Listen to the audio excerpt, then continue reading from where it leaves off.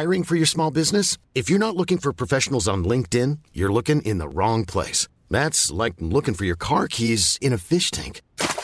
LinkedIn helps you hire professionals you can't find anywhere else, even those who aren't actively searching for a new job but might be open to the perfect role. In a given month, over 70% of LinkedIn users don't even visit other leading job sites. So start looking in the right place. With LinkedIn, you can hire professionals like a professional. Post your free job on linkedin.com/people today.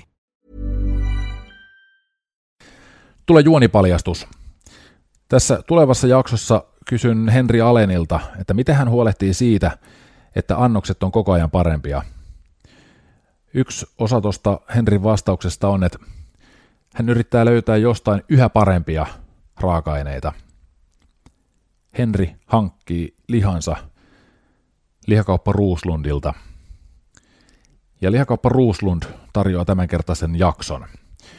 Noita samoja lihoja on tarjolla kenelle tahansa, koska lihakauppa Roslundilla on 2 myyntipistettä Helsingissä, Teurastamon portilla ja Hietaniemen kauppahallissa.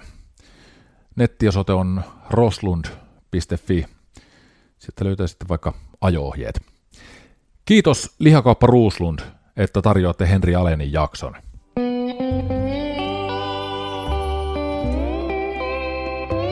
Kesä Lanzarote ja Lauri Saarilehto.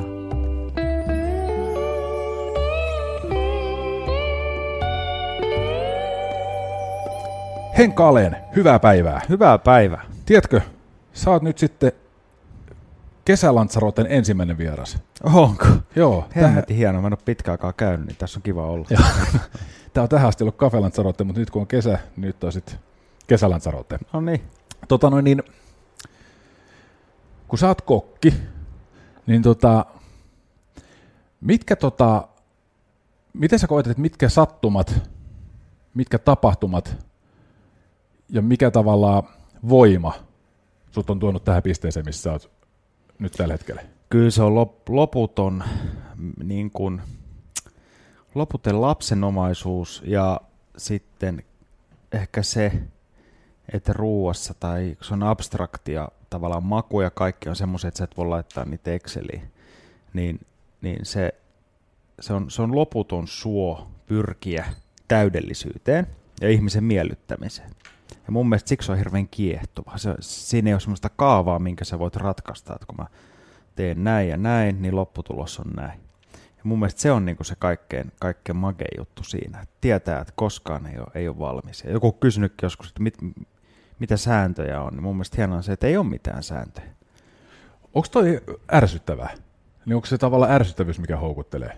Se hallitsemattomuus siis? Joo, siis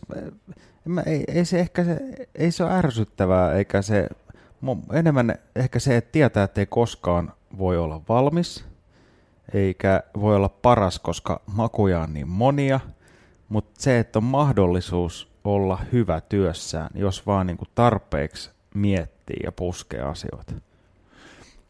Kuvastaako toi sua enemmänkin siis? Kuvastaa. Kyllä mä oon semmoinen hyvin levoton sielu, että mä oon joku aivan loppu tai sit mä oon tylsistynyt. Siinä on tasan 2 vaihtoehtoa.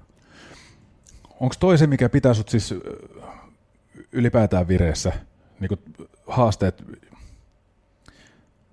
Joo, ymmärrätkö mä nyt niin jotenkin sut tavallaan väärin vai onko kyse siitä, että toi niin mahdoton haaste olla täydellinen, niin sen takia niin se pitää vireessä? Ja... Siis todellakin ehdottomasti on mahdoton, mutta jossain voi olla semmoinen graalin malja, että jos nyt miettii, että paljon elämässä annoksia tehnyt, niin semmoisia, mihin mä oon 100% tyytyväinen, että mä oikeasti mietin, että tämä ei voisi olla parempi, niin ei niitä kyllä kauhean montaa ole.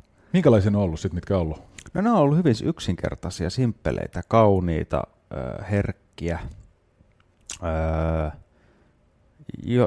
jollain tasolla kaikki liikkeet ruoan valmistuksessa ja raaka-ainevalinnat ja kypsyydet ja kaikki on vaan niin kuin mennyt kohilleen.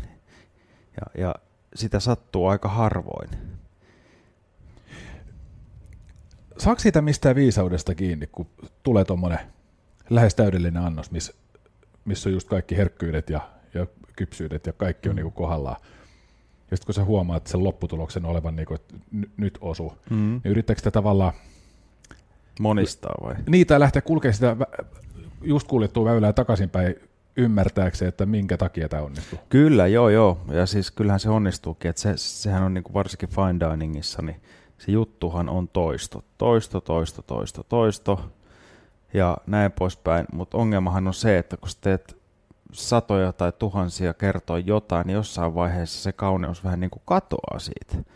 Eli se on sama kuin puhuin lasinpuhaltajan kanssa, joka on tehnyt Oivatoikan linnut, mitkä musta on tosi hienoja ja hienoa lasityötä. Niin hän sanoi, että hän toivoo, että hän ei ikinä enää tarvitse puhaltaa yhtään Oivatoikan lintua. Eli tavallaan se, että kaikestahan kumminkin ajan myötä katoaa se, jos sä teet duuniksessa sitä, niin se määrätty hohto, minkä takia niin annoksia mun mielestä kumminkin ne pitää kehittyä ja niitä pitää vaihdella. Eli ei voi musta ottaa silleen, että vuonna 1987 mulla oli yksi täydellinen annos, koska ei se enää mun mielestä olisi täydellinen. Tuo on saakelin mielenkiintoinen juttu, koska ja kysehän ei ole siitä asiakkaan mielestä voi olla, se on niin kuin omassa päässä. Eikö mä just mietin, että kun mä itse kärkesin tehdä radio 15 vuotta, ja totta kai siis tulee, siis siihen rutinoituu ja siitä tulee arkeen, mutta kyllä mä jotenkin siitä huolimatta itse koin kyllä, niin kuin, että siinä oli koko aika se hehku. Mutta mä en tiedä jos olisi tehnyt, niin kuin, kun mä mietin jotain Oivatoikan lintua tai niin jotain tiettyä annosta. Yhtä asiaa, niin. Että kun se ei niin kuin, sillä tavoin muunnu, millä tavoin siinä on kaikki ja se ei saa muuttua. Niin. Että tuossa itsellä oli kuitenkin ehkä siinä niin kuin joku sisältöön liittyvä asia ja joku tavallaan päämäärä pikkusen vaihteli, että se niinku ehkä se piti virkeänä. Niin, ajat vaihtelee, ihmiset vaihtelee, trendit vaihtelee, näin. Mutta sen takia ruoanlaitto on niinku jollain tasolla erilaista kuin radiotyö esimerkiksi. Joo, niin se on pieni ero. Mä haistin kyllä. Hei, pystyykö sitä jotenkin lykkäämään pidemmälle sitä rutinoitumista jonkun tietyn annoksen kanssa? Niin kuin ajattelutavan muutoksella tai... Ei sitä niin kuin sinänsä pysty. Että kyllä se on ihan sama kuin on niin kuin määrätty ravinto, että on ollut klassikkoannoksia ja sä oot syönyt kerran, niin sä vedät kärryn pyörään, sä oot ihan innoissaan. Ja se on ihan sama kuin asiakkaat, jotkut on silleen, että he haluaa sen saman johonkin tilaisuuteen. Niin itse on vähän silleen, että älä halua sitä samaa. Koska totuus on se, että kun sä kerran oot saanut sen niin kuin jutun, niin se toinen kerta on vähän silleen, että no joo, ei tää nyt ehkä niin hyvä ollut, koska sä oot jo kokenut sen. Ja tää on mun mielestä se niin kuin annosten dilemma hyvin useasti, että aluksi ne on freessejä, ne on tekijälle freessejä ja syöjälle freessejä, mutta jos sä niin kuin teet niitä useita, niin tekijällekin se voi alkaa jo maistua puulta. On jotain annoksia, mitkä ei ehkä maistu niin puulta, mutta kyllä se, niin kuin se pakottaa myös sut kehittymään ja kehittämään ja tekemään. Et mä oon huono niin kuin pysyä paikallani. Mun olisi tehnyt hirveästi mieli kysyä äsken tuohon liittyen, että miten sitä tavallaan huolehtii siitä, että se laatu pysyy jossain klassikkoannoksessa niin kuin mahdollisimman korkeana, jos siihen on tullut rutiini eikä siihen on niin kuin tavallaan intohimo, mutta mä en nyt voi olla tarttumatta tuohon, mitä sä sanoit tuosta, että asiakkaakin näkökulmasta, että kun se ottaa jonkun annoksen ja niin kuin tykästyy siihen ja sitten se haluaa sitä lisää ja huomaa, että ei tämä olekaan niin hyvä. Tähän liittyen, mikä sun punainen lanka on? Miten sä huolehdit siitä, tai miten sä ajattelet sen, että sun annokset olisi koko aika parempia? Siis se on hyvin helppoa. Siis sehän on ainoastaan sitä, että piiskaa joka päivä psyykkaa itse. Se aloittaa päivän psyykkaamalla, valmistautuu iltaa, tai aina kun mä oon iltaserviisissä niin kuin tänään, niin psyykkaus ja piiskaus ja semmoinen tavallaan, että pyrkii pieniin asioihin, vaikka siihen lautasen reunat kiiltää vielä paremmin, tai työpiste on vielä siistimpi, tai kommunikoi tarjoilijoiden kanssa vielä paremmin. Kaikkiaan nämä edes auttaa itse sen annoksen paremmuutta. Jos se lähtee nopeammin keittiöstä saliin, niin se on parempi se annos, kuin että se seisoo yhtään siinä. Raaka-aineen valinnoilla, löydätkö me jostain vielä paremman raaka-aineen, että mä voin tehdä tämän saman jutun. Siis kyllähän se tie on ihan loputon, mutta sehän on ihan kaikkein hienointa. Meidän itse asiassa enemmänkin tavallaan lainalaisuutta, että jos annos maistuu ensimmäisellä kerralla parhaalta ja toisella kerralla ei niin hyvältä, niin hyödynnätkö tavallaan esimerkiksi tätä tietoa jollain tavoin, että minkälaisella tahdilla sä muuta siis, ruokalistaa? Joo, totta kai, ja sitten just täällä Finjäävelissä, niin mehän tehdään siis sillä tavalla, että me pyritään katsoa aina varauksista, että koska kyseinen ihminen on, onko hän käynyt viimeksi ja mitä hän on syönyt. Menykortti käydään läpi, ja jos meillä olisi ne samat annokset, kun meillä on vaan pari menyytä, niin me pyritään muuttamaan vähintään puolet menyystä, jotta hän ei tarvitse syödä samaa ruokaa. Onko toi, hitto miten mielenkiintoista kuulostaa, onko tämä vähän niin kuin periaatteessa sama maailma, että kun huomasin tuolla Instagramissa, että kun mä bongasin sieltä niin upean kuvan suopöllöstä, tykkäsin siitä. Herra jestas, se rupesi tyrkyttää mulla kaiken maailman pikkutirppoisin, niin hirveä määrä lintukuvia koko ajan. Okay. Kiinnostaisiko niin tavallaan tämä feedi? Onko tämä niin periaatteessa sama asia, kun katsotte sitten, että mitä se asiakas on aikaisemmin tilannut, niin lähdettekö te tavallaan suunnittelemaan sille tulevalle asiakkaalle sen pohjalta, että tarjotaan sille tämmöinen variaatio, tai se tykkää tämän tyyppisesti, niin koitetaan ehdottaa tämmöistä, tai mitä toi siis menee? Joo, tai siis se menee oikeastaan silleen, että jos on syönyt jo yhden, se on kokenut yhden tarinan tai seikkailun, tai eli menyyn. Niin se, että jotta ei tulisi ihan samaa kaavaa ja samoja tarinoita ja samoja raakaa, niin hän on kerran niin kuin nähnyt sen leffan jo, niin pyritään vähän leikkaa se pätkä uusiksi tavallaan. Tämä kakkonen. Niin. Eli se kumminkin, että olisi jotain yllätyksellisyyttä ja kokemusta niin kuin lisää siinä. Ai saakeli, mikä maailma. Kuinka paljon sun mielestä tämä sun koko homma, kuinka paljon tämä on psykologia ja kuinka paljon tämä on ruoanlaittoa? 60% psykologiaa, 40% ruoanlaittoa. Se on aika isot, siis aika yllättävät prosentit. Joo, on, mutta kyllähän kaikki lähtee kumminkin ihmisten päästä, on ihmisalamolla ihmisten kanssa tekemisiä, että me ei tehdä niin kuin piirilevyjä tai olla tamponitehtaalla tai niin kuin näin poispäin. Ja sehän on just se, niin kuin, että aistiherkät ihmiset yleensä niin kuin on hyviä ravintolapalvelussa ja duunissa, koska sä oot koko ajan, kyllä tänään kun mä tuun ekana, niin mä katson ensimmäiseksi maistin, että mikä on meininki. Onko jätkillä ahdistus päällä, puuttuuko niiltä jotain, onko joku mennyt perseelleen, onko eilen sattunut jotain, jota mä tiedän, miten siihen päivään pitää lähteä. Kyllä se ihan ensimmäisenä pitää koko ajan aistia ympäristöä. Sä kävelet ruokasaliin, sä aistit koko ajan ympäristöä. Onko ihmisillä kaikki hyvin, onko niillä puheensorina, onko niillä tylsää, jos niillä on tylsää, mitä sille voisi tehdä sille asialle. Kun ihminen lähtee, että haluatko se kätellään, eikö se kätellä, haluatko joku niin kuin privacya olla rauhassa vai eikö se halua olla rauhassa ja onko joku tyyppi semmoinen, että se kyselee enemmän viineistä, no voisiko hänelle tarjota jotain eri viiniä. Siis sen koko ajan, siis sulla ei voi olla yhtä kaavaa niin kuin pikaruokapaikasta taas pitää, että sä tiedät tasan mitä sä saat, kun sä meet sinne ja sen ei tarvitse olla yllätyksellistä, se on se juttu, että se on tasalaatuista. Tämähän niin kuin on täysin niin kuin päinvastoin. Koko ajan meidän pitää kaivaa ihmisestä niitä pieniä signaaleja, mitä ne haluaa, että me voitaisiin niin kuin tehdä niille mahdollisimman hyvä ilta. Kuinka iso osa toi aistiminen on sun työtä? No se on ihan siis suurin. Kyllähän niin kuin, ei ruoan laitto mulle enää teknisesti, niin ei ole montaa semmoista tehtävää. Totta kai omia ravintoloita niin on myös ruokalistat tehnyt, mutta ei ne ole niin kuin niitä mulle mitään isoja kiviä. Kyllä se niin kuin ruoan laitto, ei se aiheuta ongelmaa. Että kyllä se on enemmän se kun sä oot monen ihmisen kanssa tekemisissä, niin se, että homma toimisi, niin ne rattaat pitää olla oikeilla paikoilla. Ja Suomessa varsinkin, kun meillä on totta kai ihmiset on semmosia, että jos on kissa kuollut, niin se pitää huomioida. Tai jotain muut, niin kuin kaikki vaikuttaa kaikkeen. Että kyllä mulla on niin kuin, suuri osa mun työtä on niin kuin psykologista. Kuinka paljon sä koet, että sä pystyt vaikuttamaan siihen, että kun sä tuut ravintolaan aamulla ja aistit sen tunnelman, että täällä on nyt tämmöinen, sä huomaat, että fiilis ei ole kohdallaan, niin kuinka laaja tavallaan repertuaari sulla on käytettävissä sen hyväksi, että fiilis saadaan nostettua ja kuinka paljon se loppujen lopuksi pystyy vaikuttamaan? Kyllä siihen pystyy vaikuttamaan ihan älyttömästi, oikeasti. Kyllä siinä on kaksi tietä, että jos on niinku semmoista turhaa mutinaa ja murinaa, niin sit pitää ottaa niinku vaan valitettavasti vähän semmoinen luulot pois juttu. Että jos sä huomaat tavallaan, että ei ole aikaa eikä mahdollisuutta lähteä semmoiseen syvempiin keskusteluihin, että on helvetin monen kiire.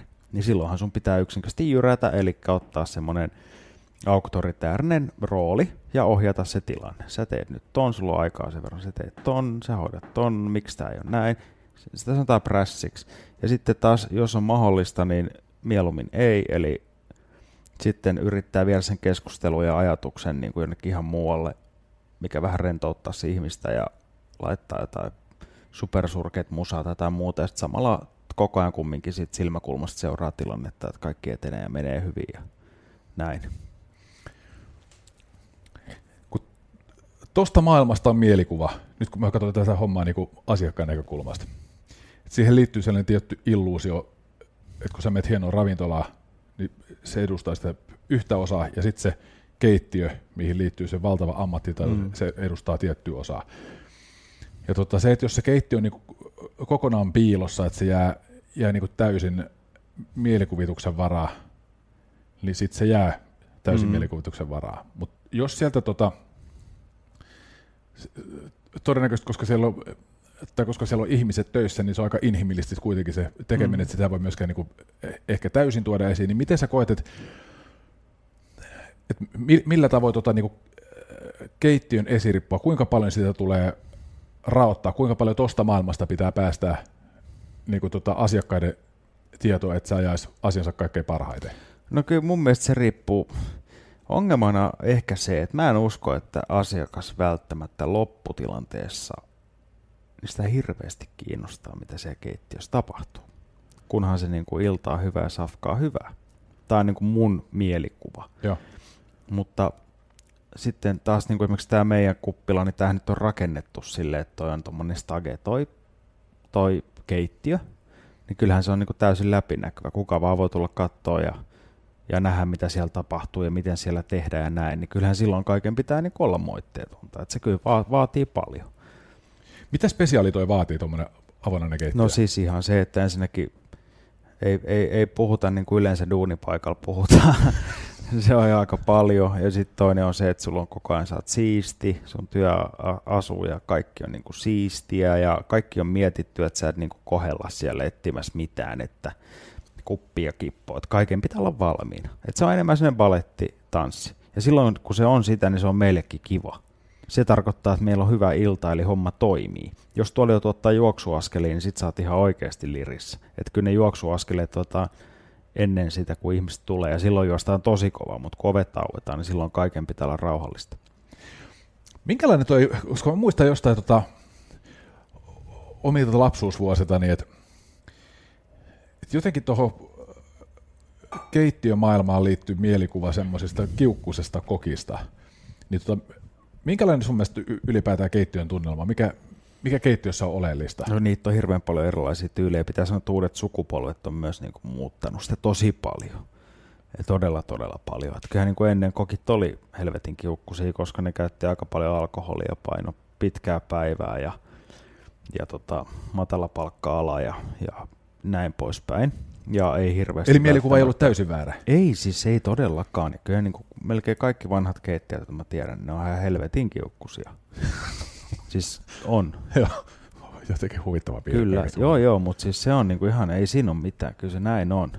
Ja se on se työ ja paine ja pitkä päivä ja viina ja huonot elämäntavat. Et se on ihan sama kuin rokkareilla, että eihän niinku, et se nykyään voi mennä keikkapaikalle myöhässä, vetää pystyyn keikkaa ja törttöillä kännissä, sulla ei enää duunia. Ennen se oli ehkä osa sitä statusta. Että niinku, kaikki on muuttunut, se on ammattimaisempaa nykyään. Että sä voit tulla niinku kännissä. Eihän semmoinen niinku käy että sä voi pitää Aperol-pulloa enää niinku kuivamaustekaapissa niin kuin kaikilla oli ennen, että ottaa huikan siitä. Et niinku se ei enää mikään toimi niin. Kuinka paljon sä sanoit että rokkareiden kohdalla, että se oli niinku statusjuttu, kuinka paljon sä koet, että kiukkunen keittäjä on myös niinku statusjuttu tai tavallaan semmoinen jotenkin perimätietona opittu käyttäytymismalli, joka on nyt sitten vaan jäänyt pois? Siis totta kai se on sitä. Että kyllähän niin kuin kaikki oppii tavat ja näin joltain mentorilta. Et siksi esimerkiksi jossain Briteissä niin joku Ramsay, niin sen päällikkö oli Marco Pere White, joka oli yksi raivohulluimpia niin kuin kokkeja, mitä Briteissä on ollut. Ja hänen taas monet esi-isät on ollut ihan samanlaisia. Totta kai se menee niin kuin DNAssa ja sä opit ne tavat johtaa joltain. Ja sä näet, että se toimii ja johtaa tulokseen, tulee Michelin tähtiä. Niin se on tosi vaikea yhtäkkiä adoptoitua johtamaan eri tavalla. Mikä nämä tämänhetkiset sukupolvet on muuttanut? No siis ne on hemmetin paljon asiakaslähtöisempiä. Meillä Kismo Sipeläinen, joka on meidän siis keittiömestari, nuori tyyppi, vuoden kokki. Viime vuodelta voitti kilpailut ja tosi kova tekijä. Niin hän on asiakaslähtöinen, eli hän niin kuin miettii aina sinne pöytään asti ne annokset ja miten ne toimii asiakkaalle, millä kihveleillä ne syödään. Ja hän miettii tarjoilijoita, miten ne on helppo ottaa ne annokset siitä, kun ne laitetaan esille. Käännetäänkö lautasta miten päin asiakkaalle. Kaikki tämmöinen, mikä niin kuin itselle on ollut vähän sellainen, että mitä helvettiä, en mä ikinä edes miettiä. Mä laitan siihen ne ja odotan, että joku vie ne. Että tavallaan se on kehitystä. Kaikki niin kuin koko ajan kehitys on musta kumminkin kehittynyt enemmän ammattimaisempaa. Eli mietitään sitä ravintolaa, salia ja keittiötä kokonaisuutena. Ei niin kuin ennen oli, että oli keittiö ja sitten oli tarjoilijat. Mikä on helvetin hyvä suuntaus. Mistä toi on saanut miksi on näin? Mistä toi perimätieto on tullut? Mistä maailmassa ne on tavallaan ammentanut tänä niin ajattelukuvia? Nämä nuoret vai? Niin. No sehän on, se on niin kuin, tavallaan maailmanlaajuinen trendi ollut joku 5 vuotta, eli kokit tulee enemmän esiin ja kokit vie annoksia, kertoo annoksista. Siitä on paljon myös puhuttu, että kokin pitää niin kuin, että sanotaanko näin, että ennen kokit haluttiin piiloon, sen takia keittiöt oli piilossa. Mutta sitten on tullut telkkariohjelmat ja media ja kokin ammatista jopa tuli vähän vääristyneellä tavalla seksikäs ammatti. He haluaa olla esillä ja olla sosiaalisia, kun ennen ei haluttu. Että kyllä mä veikkaan, että se on vain niin kuin aika on muokannut sen. Mä en takaa oikeastaan vähän sitä, että kun esikuvat määrittää hirvittävän paljon sitä, että minkälainen sun oma täydellinen on. Mm. Niin jonkun tavalla täytynyt olla se uranuurtaja, joka on kyseenalaistanut tai tehnyt toisella tavalla, että se ei ole ollut enää se kiukkunen keittäjä, joka on piilossa, vaan se on ollut semmoinen sosiaalinen keittäjä, joka on... Niitä on helvetin kiukkusia oikeasti, mutta ne ei ole niin kuin asiakkaan edes kiukkusia tai median edessä. Että kyllähän niin kuin joku René Redzepi Nomasta, joka on toisen, että kokit juoksee ruhojen kanssa pöydässä. Tai yksi oli näistä, jotka toi niitä kokkeja. Kokit tarjoili annokset joskus 10 vuotta, vähemmän 7 vuotta sitten. Joo. Kyllähän sieltä on niin kuin noussut se homma. Ja kyllähän hänkin on aivan hermoheikko niin kuin tyyppi silloin, kun sä et niin kuin näe. Et hulluus ja luovuus menee käsi kädessä. Okei. Tuo oli mielenkiintoinen hetki tuossa, kun mä tulin tänne Finjeveliin. Ja siihen oli pöydälle ilmestynyt kuppi. Mm. Ja niin sun suhtautuminen siihen, tuntuu, että se vankitsi koko maailma, että tämä on niin kuin mahtava kuppi, että tässä on niin kuin tällaisia yksityiskohtia ja näin edespäin. Mistä toi intohimo tulee? No kyllä se niin kuin devil is in the details, niin kuin sanotaan. Että mun mielestä, kun täällähän siis tämä raflahan sinänsä hassu vaan, niin kuin sanon tässä, että tämähän ne kaikki on suunniteltu vaan tätä varten. Nämä lasit on siis puhallettu Riihimäellä käsin. Nämä on tehty, esimerkiksi nämä laatat on tehty Fiskarsista. Tänne on 146 esinettä. Nämä pöydät on tehty tänne. Nämä pöydän jalat on suunniteltu tänne. Nämä valaisimet on suunniteltu tänne. Aterimet on... I'm Sandra, and I'm just the professional your small business was looking for. But you didn't hire me because you didn't use LinkedIn Jobs. LinkedIn has professionals you can't find anywhere else, including those who aren't actively looking for a new job, but might be open to the perfect role, like me. In a given month, over 70% of LinkedIn users don't visit other leading job sites. So if you're not looking on LinkedIn, you'll miss out on great candidates like Sandra. Start hiring professionals like a professional. Post your free job on linkedin.com/people today.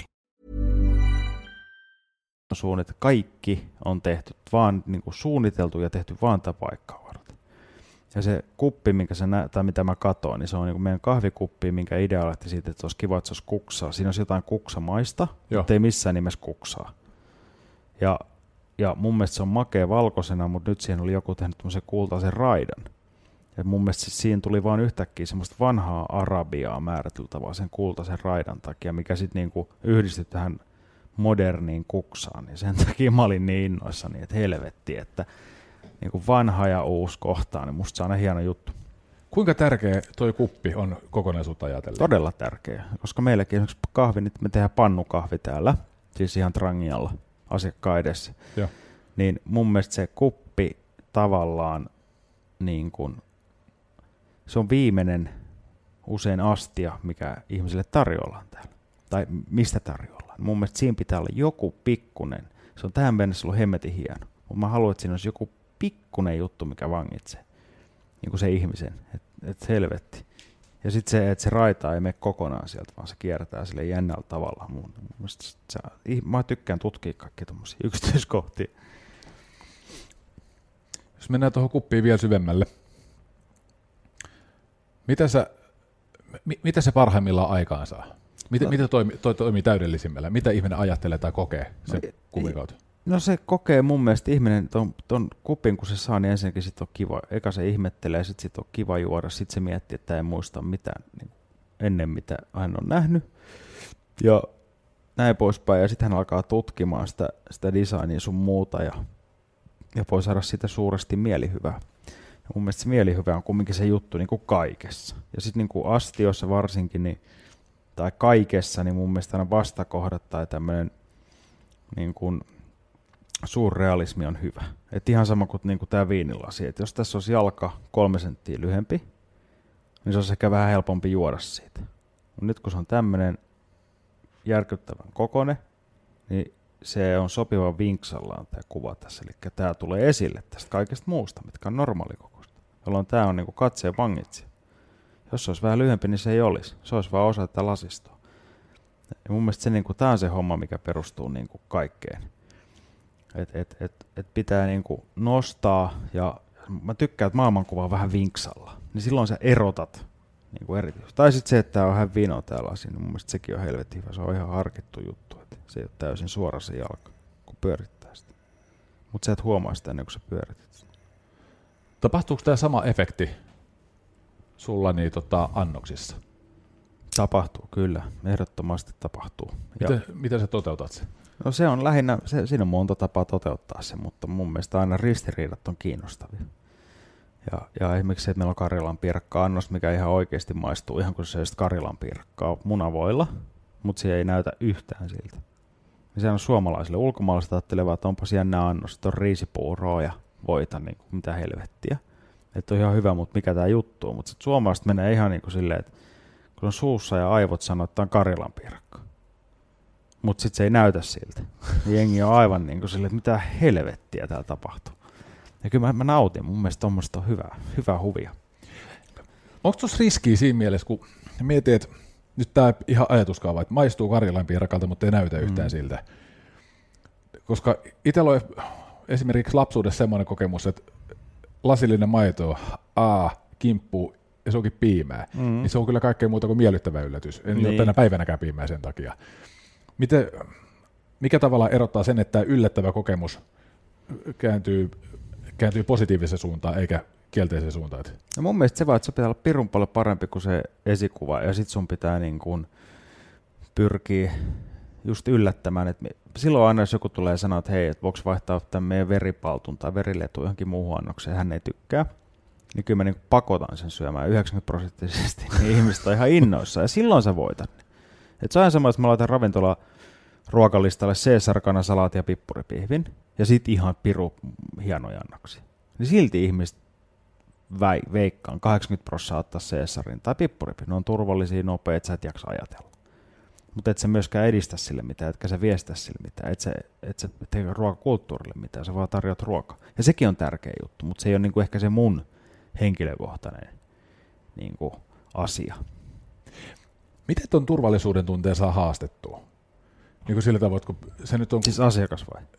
Miten sä saat haastettua asiakkaan turvallisuuden tunteet, kun se pippuripihvi tuntuu turvalliselta ja siihen sen takia mielellään tarttuu. Niin miten sä pystyt tavallaan synnyttämään asiakkaan mielessä epäilyksen siitä, että se pippuripihvi, joka tuntuu turvalliselta sitä kautta siltä, jonka mä nyt haluan valita, että mun ei kannata tarttua siihen, että mun kannattaa nyt ottaa jotain muuta. En mä koskaan laita semmoisia listalle. Vertauskuvallista, siis tämä ajatuskaava periaatteessa.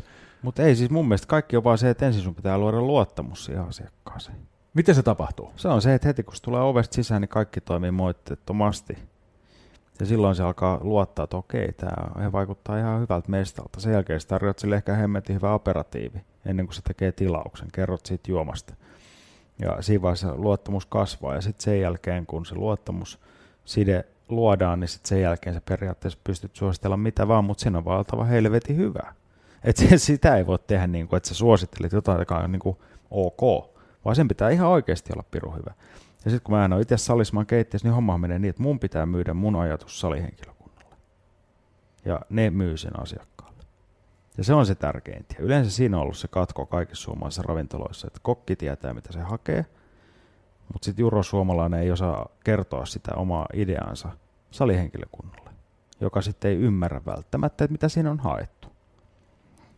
Miten toi tapahtuu? Se tapahtuu yksinkertaisesti niin, että antaa maistaa annoksia, kertoo niistä, luo semmoista niin kuin tarinallisuutta, kertoo mitä siinä on itse ajatellut, mikä se visio on, antaa maistaa, sitten no okei, tästä tulee tämä, vau, näin. Ja sen jälkeen ne ilomielin niin kuin kertoo sitä asiakkaalle. Ai saakeli, mitä siisti kuulla, koska toi on kyllä semmoinen, siis toi mainitsemasi lainalaisuus mun mielestä kyllä niin kuin koskee paljon muutakin maailmaa kuin keittiömaailmaa tai ravintolamaailmaa. Siis se, että sen työn tekemisen laatu, jos sä ymmärrät, miksi sitä tehdään, tai sä ymmärrät sen päämäärän, tai sä niin kuin tunnet tavallaan sen tuotteen läpikotasi, minkä kanssa sä operoit, niin mä itse uskon siihen, että se takaa kaikkein parhaan lopputuloksen.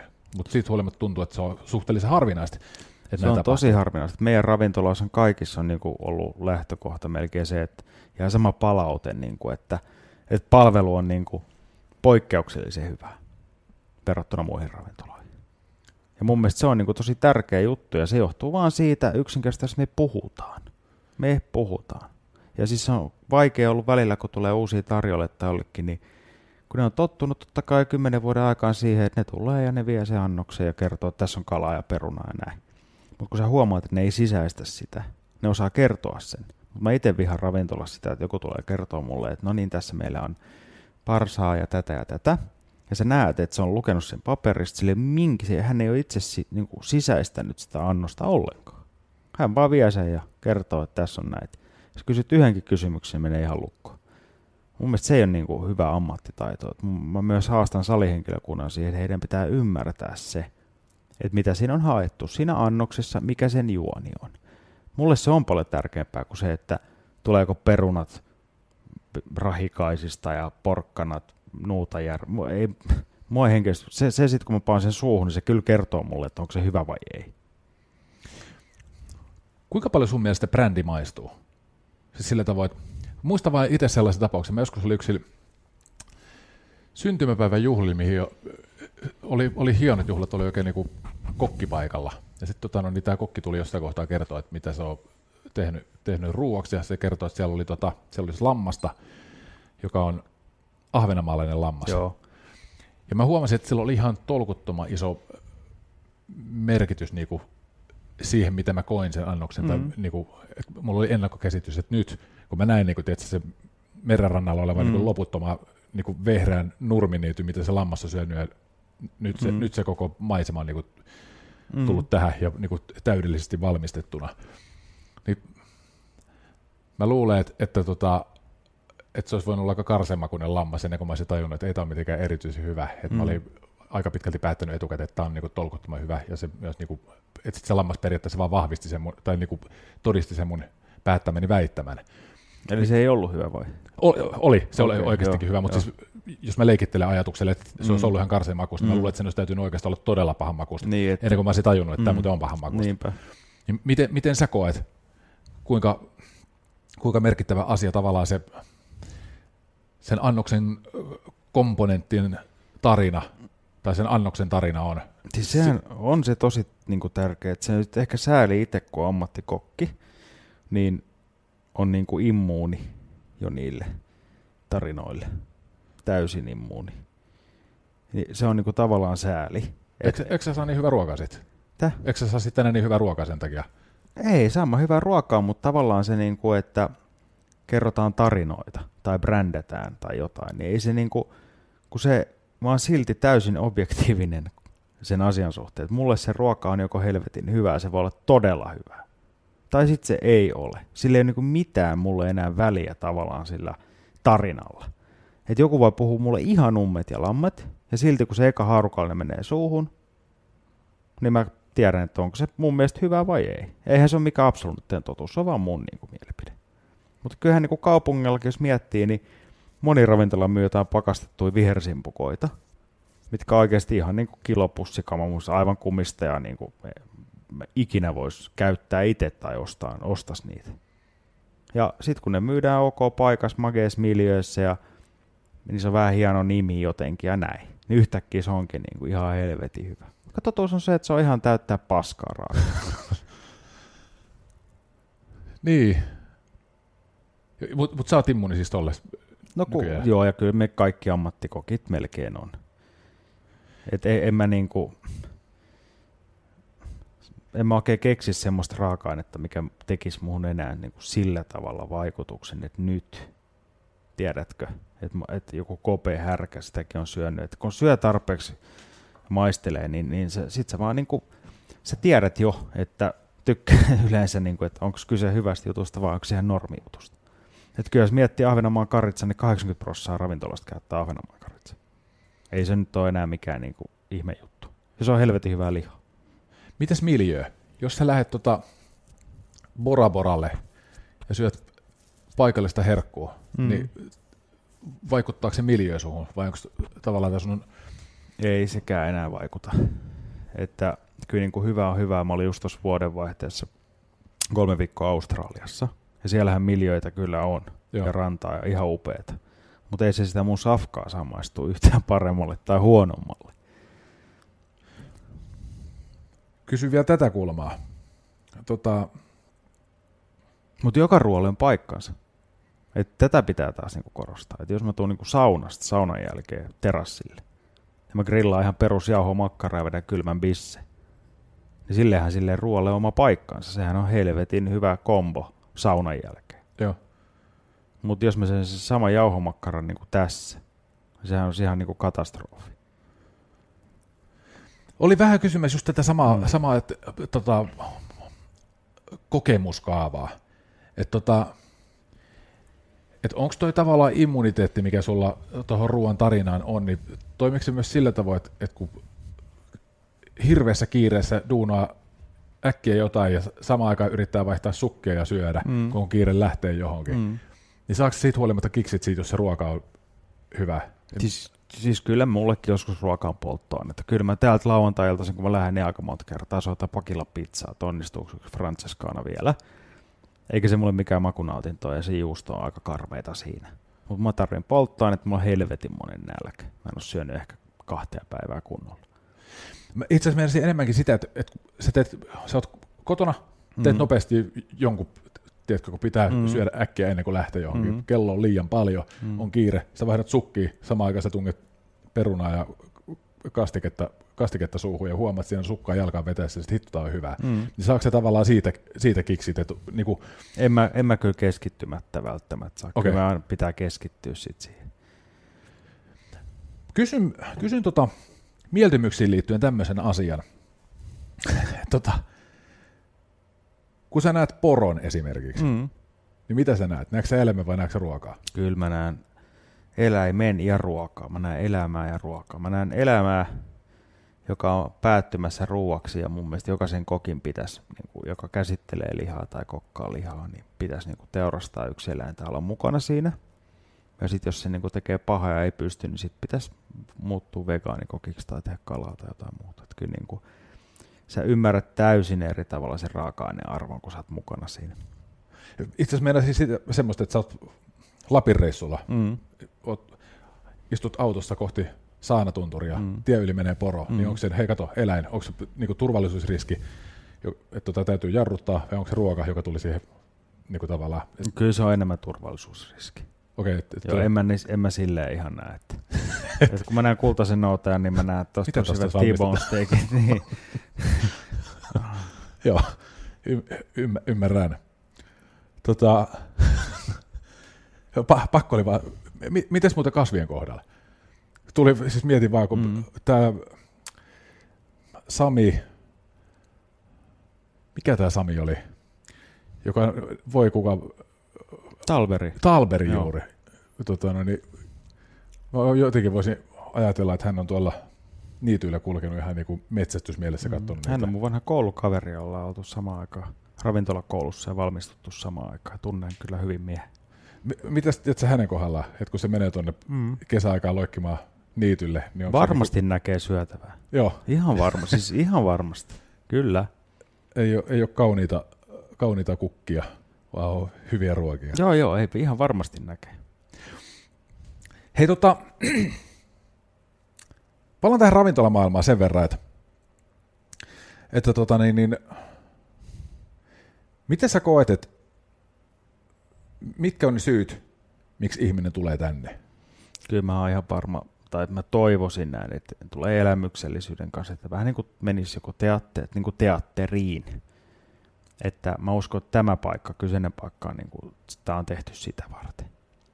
Että on odotukset jostain, ja mikä tuo niin kuin mielihyvää. Ja on niin kuin varannut aikaa sille.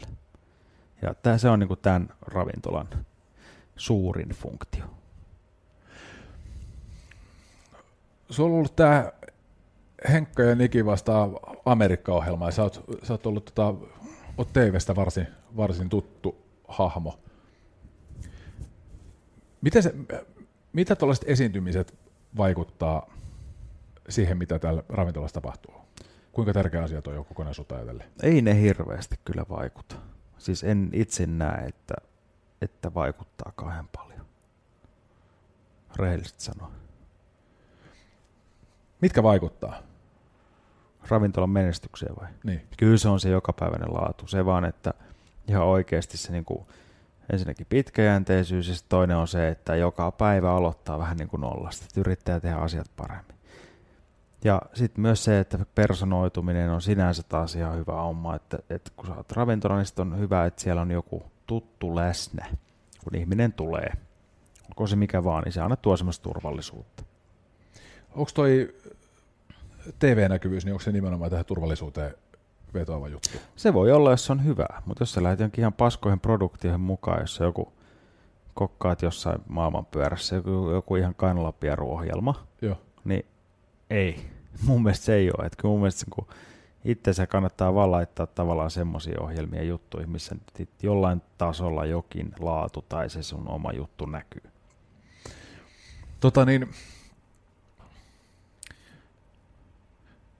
Jos sun pitää, tietenkin pointtina ravintolassa on se, että se saa asiakkaita, ihmisiä tulee.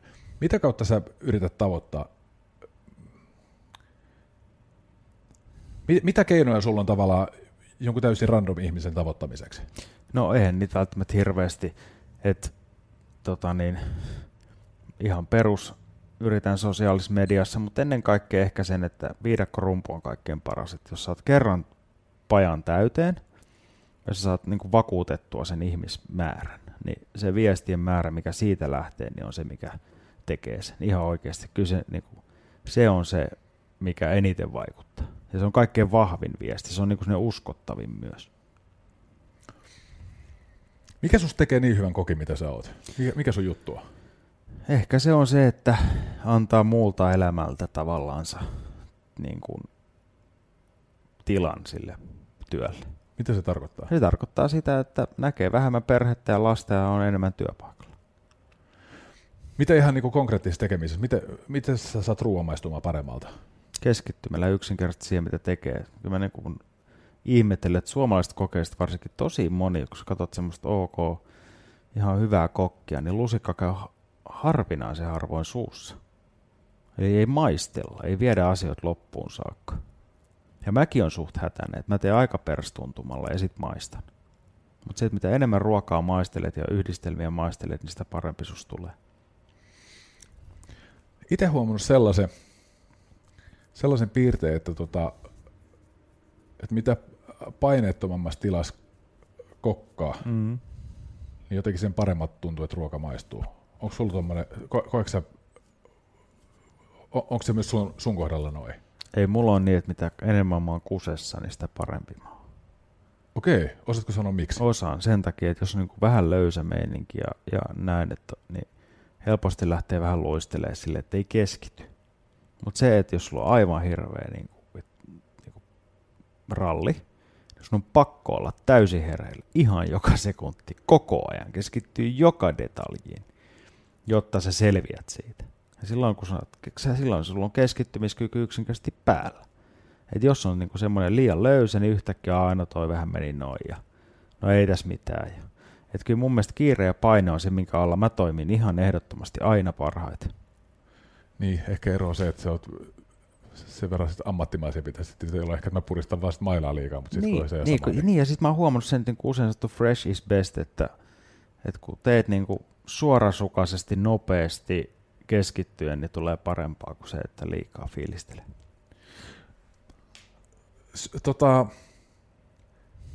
Syntyykö niin sanotusti läpällä hyvää?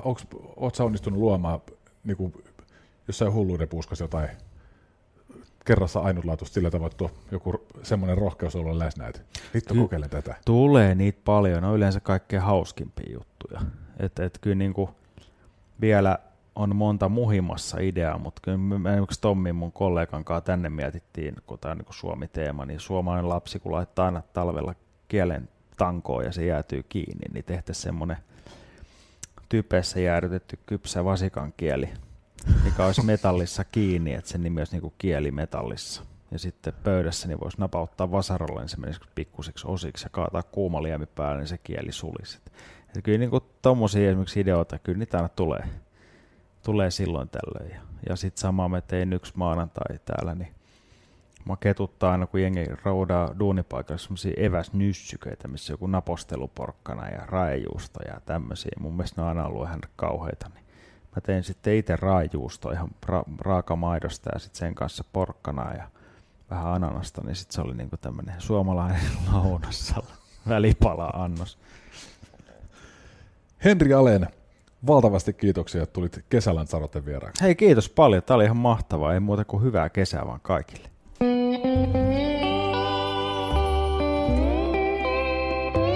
Kesä Lanzarote ja Lauri Saarilehto.